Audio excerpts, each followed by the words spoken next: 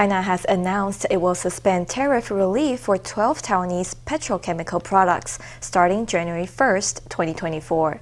The products, which include propene and butadiene, currently have reduced tariffs under the Economic Cooperation Framework Agreement.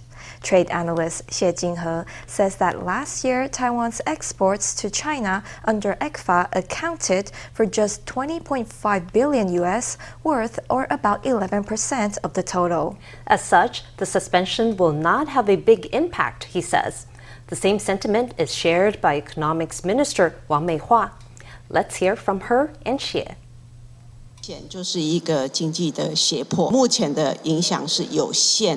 It is very clearly economic coercion. The impact will be rather limited. Previously, more than 40% of our exports went to China, but this year until November, our share of exports to China fell to 35%. Let's look at textile exports to China. Last year, we exported about $556 million US worth. On the petrochemical sector, that was about $6.43 billion US worth. They both decreased by more than 30%. The 12 kinds of products affected will mostly impact the Formosa Plastics Group. The impact on Formosa Petrochemical, a subsidiary of Formosa Plastic Group, will be rather limited, as the company has 2 plants in China producing about 160,000 to 200,000 tons of propene every month. The firm has also built a propane dehydrogenation plant in the Chinese city of Ningbo, which has already started trial operations. Formosa Chemicals and Fiber Corporation Chair Hong Fuyuan says his company had long had a strategy laid out to minimize impact in case China changed its policy on Taiwan imports.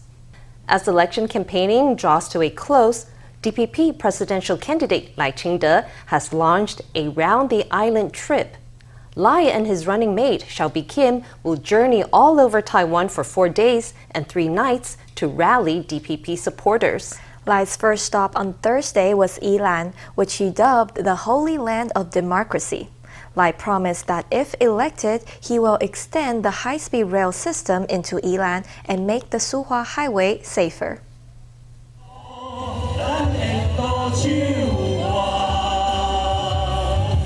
DPP presidential candidate Lai Ching-te, in a final sprint before Election Day, has launched a 4-day, 3-night round-the-island campaigning blitz.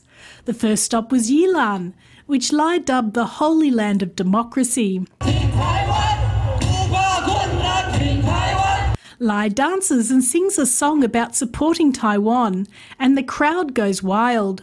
They didn't seem to mind the cold weather. The atmosphere in the crowd was on fire. For the first stop of this event, I chose to set forth from Yilan County, the Holy Land of Democracy. The most important significance is to show the world that Taiwanese people will not yield to authoritarianism and will firmly follow the path of democracy. I'm asking everyone to once again use the ballot in your hand to choose the right person who is taking the right path. As he called on everyone to choose the right person so that Taiwan's democracy and freedom could be protected, he also announced policies of benefit to Yilan, Hualien and Taidong. If Yilan is to develop, transportation infrastructure should keep pace.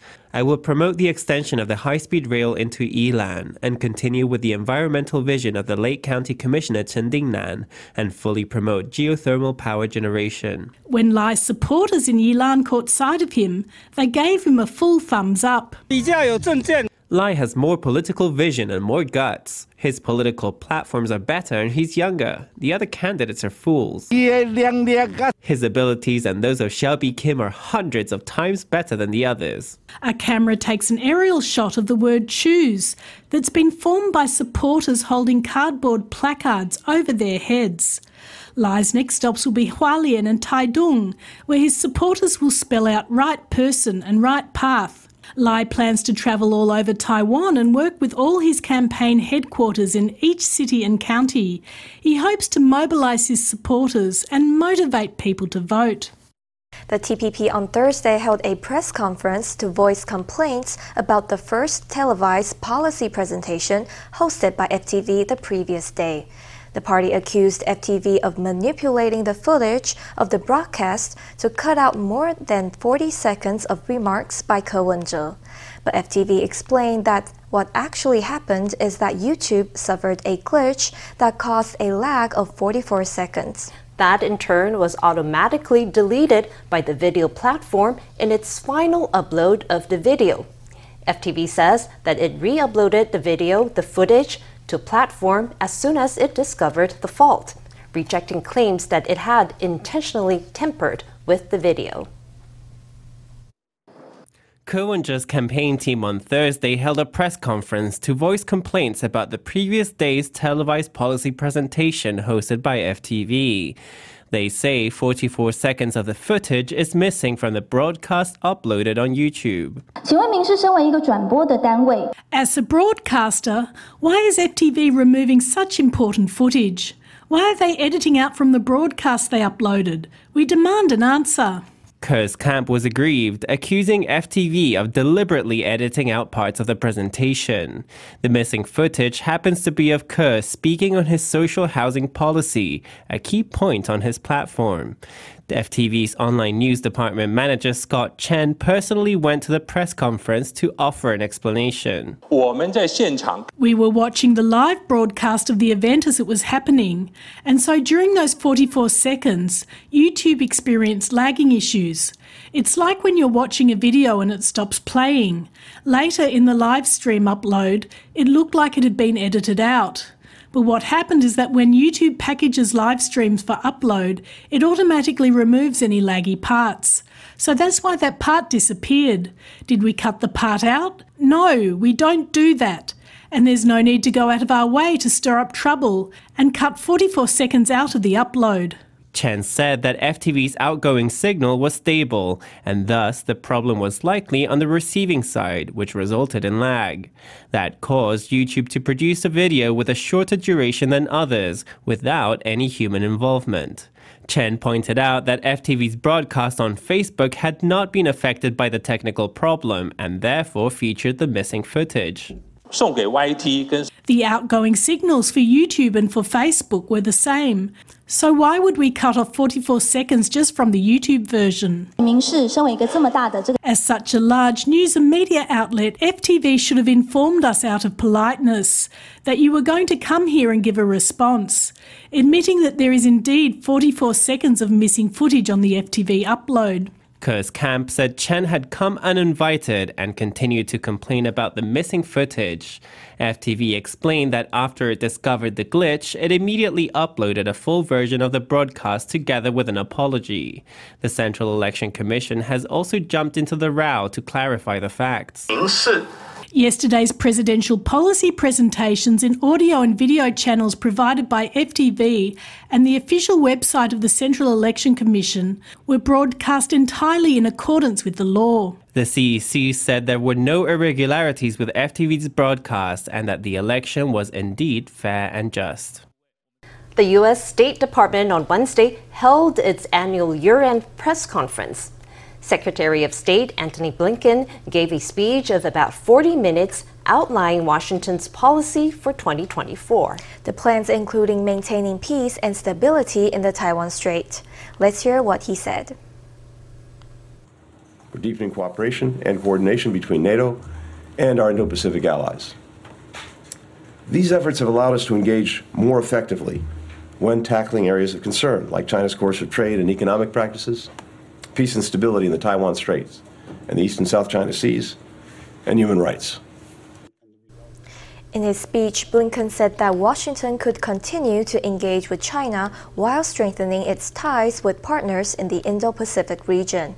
He pointed to the U.S., Japan, South Korea trilateral summit, which has brought the three nations into a new mode of cooperation. He also said that the U.S.'s relations with the Philippines and India were only warming up. Blinken also said that the Group of Seven and the European Union would continue to counter challenges from Beijing.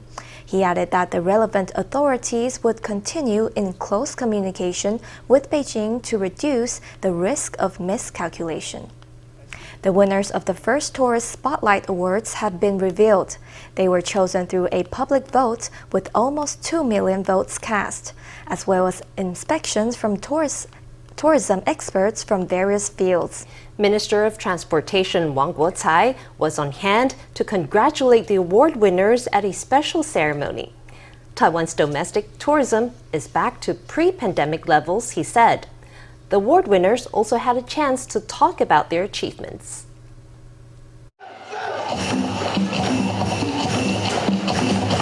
To the sound of a battle drum, warriors from the Tso Indigenous group slapped their arms in the opening ceremony of the Tourist Spotlight Awards.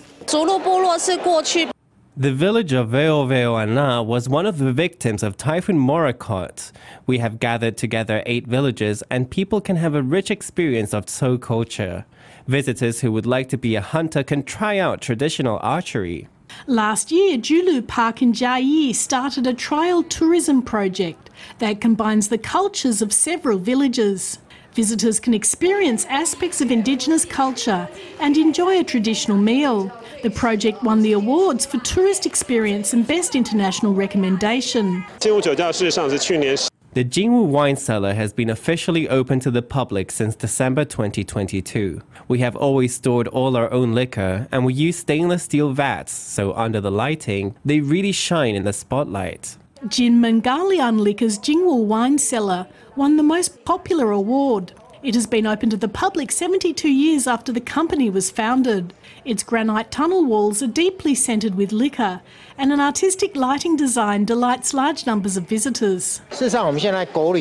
Domestic tourist trips have in fact recovered to the same level as before the pandemic, very busy. Our 16 representative offices abroad will do their utmost to promote these destinations. The award-winning tourist destinations will be promoted by Taiwan's de facto embassies abroad in the hope of encouraging more visitors from at home and overseas to discover more of Taiwan. President Tsai Ing-wen on Thursday went south to Pingtung for the inauguration of a new building at the Hengchun Tourism Hospital. The building contains the first MRI scanner and the first hyperbaric oxygen therapy chamber in the Hengchun Peninsula. Tsai said she hoped the building would help people in rural areas have better access to medical resources to establish a medical safety net for Taiwan's southernmost areas. President Tsai Ing-wen on Thursday headed south for the inauguration ceremony of a new medical building at the Hengchun Tourism Hospital. The plan for the facility was approved in 2017 by then Premier Lin Quan. And now the project is complete. But in addition to this, Tsai urged the Ministry of Health and Welfare to also set up a network of medical professionals across Pingtung.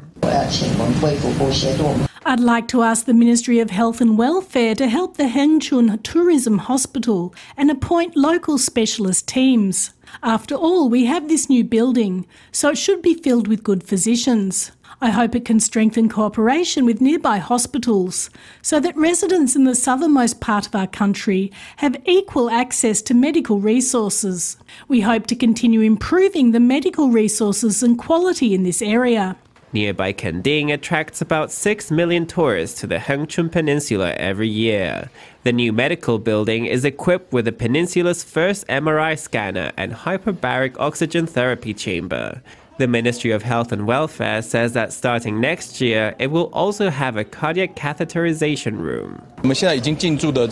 Now we have introduced the first MRI scanner in the Hengchun Peninsula and a brand new hyperbaric oxygen therapy chamber. I think the main thing here is that now the people in southern Pingtung will not have to be redirected elsewhere for acute and critical care. This is an important milestone, a new start for the Hengchun Tourism Hospital to take on new responsibilities. The government has taken care to improve medical resources in the area so that patients with severe conditions can get treatment locally. That is hoped to reduce the risks associated with transportation to other centers, as well as general inconvenience. The building shows Tsai is making good on her promise to take care of her hometown Pingdong. Artificial intelligence continues capturing headlines. The Industrial Technology Research Institute is working with the government, industry, and research agencies to bring the latest AI technologies into healthcare. These efforts have yielded results. For example, an AI-powered chatbot can keep older adults company. Another innovation is an AI system that can assess the pain levels of patients by reading their facial expressions. ITRI held an event to show off the fruits of its collaborations, saying that it hopes the smart medical care industry will grow to become one of Taiwan's most important industries. 今天心情不太好我了解有时候心情不好是很正常的 Its eyes blink and move as it chats with the human. This adorable AI-powered chatbot is designed to engage with older adults to keep loneliness at bay. Then there is this camera system, which can recognize expressions even if the patient is wearing a face mask. The system scans the eyes and eyebrows to assess the level of pain a patient is in by harnessing AI. This full-time severe pain assessment system was developed by ITRI and can help reduce direct contact with patients in severe conditions to minimize the risk of infection. 我们跟高雄荣总 We have several models of cooperation with the Kaohsiung Veterans General Hospital and Taichung Veterans General Hospital on the front of patients with acute pain, chatbots and so on. We have about 30 cooperative projects which have already generated more than 20 million NT in business opportunities. 从疾病端的这些数据的管理 It involves managing data about the disease, but also the lifestyle and habits of the patient. For example, if they exercise and how intense it is. All these data points have to be managed and then combined. Currently, the industry's development is heading in that direction. ITRI's Alliance for Lohas and Smart Healthcare held an event to showcase its results. Experts came together to exchange ideas on how digital technologies and AI can offer more complete care to patients with chronic diseases and older adults. 那明年开始我们在数位发展部 The Ministry of Digital Affairs is planning to promote these technologies starting next year. We will also support and invest in these solutions for improving healthcare for older adults and solutions that help carers. The global digital healthcare market had a value of $35.3 million in 2022 and is expected to grow to $1 trillion in 2028. Smart medical technology is at the center of development. ITRI is working together with several agencies to build up the healthcare industry into one of Taiwan's most important industries. A wave of antisocial parking behavior around the scenic area of Hehuanshan has led several parking lots to institute charges. Many of the private parking lots in the region are free, but vehicles have been found monopolizing the spaces long-term, making it difficult for visitors to find a space. Qingjing Farm has been one of the first to introduce charges with mixed results. Some say they can understand the need for a fee but think it should be set lower. Other parking lots plan to follow suit. The private parking lot by Qingjing Farm is empty. Only a coach stops to drop off some visitors. In the past, the lot was free to use and packed to bursting. That led some vehicles to occupy the spaces permanently, but parking fees were introduced on December 18th, and the previous occupants have vanished. 对我而言就是我们 As far as I'm concerned, as tourists, we're paying users, so that's made the through flow in the parking lot better. It's not a bad thing, but I think the parking charges could be a bit cheaper. The nearby Mist Plaza and Swiss Garden are both run by external operators. They used to offer free parking, but because the spaces would be occupied by long-term users, they introduced charges: 50 NT an hour for small cars and 100 NT an hour for large vehicles, with no upper limit. It would be okay if they charged you by the number of visits, but charging by the hour has a big impact. Meanwhile, further up Hehuanshan, crowds are huge at weekends and holidays. Wuling parking lot is free, and spaces are hard to come by. The Nantou branch of the Forestry and Nature Conservation Agency has started planning a parking charge, which it plans to implement in March next year. We will have different prices for weekdays and weekends and holidays. Weekdays will be 50 NT an hour and weekends and holidays 60 NT. The maximum charge for one day will be 300 NT. In principle, scooters will have a flat charge of 20 NT. I think there are pros and cons to charging. If they charge, maybe they can maintain the place better. The parking lots which are slated to introduce changes include those at Wuling, Kunyang and Hehuan Villa. The cold strengthened its grip on Taiwan, sending temperatures plummeting. The northern peak of Yushan hit a low of -1 degree in the early hours of Thursday morning. Over in the flatlands, the lowest temperature was 8.5 degrees at New Taipei's Fugui Cape on Thursday afternoon. The Central Weather Administration says there's a possibility of snowfall at altitudes above 1,500 meters in the north and northeast from Thursday night to the early hours of Friday morning. Areas at 2,500 meters above sea level in the northeast and central regions could see rime ice, that is, ice formations on trees and other surfaces. The cold wave is expected to weaken on Saturday, but another cold front is expected to arrive on Sunday. So expect a cold Christmas.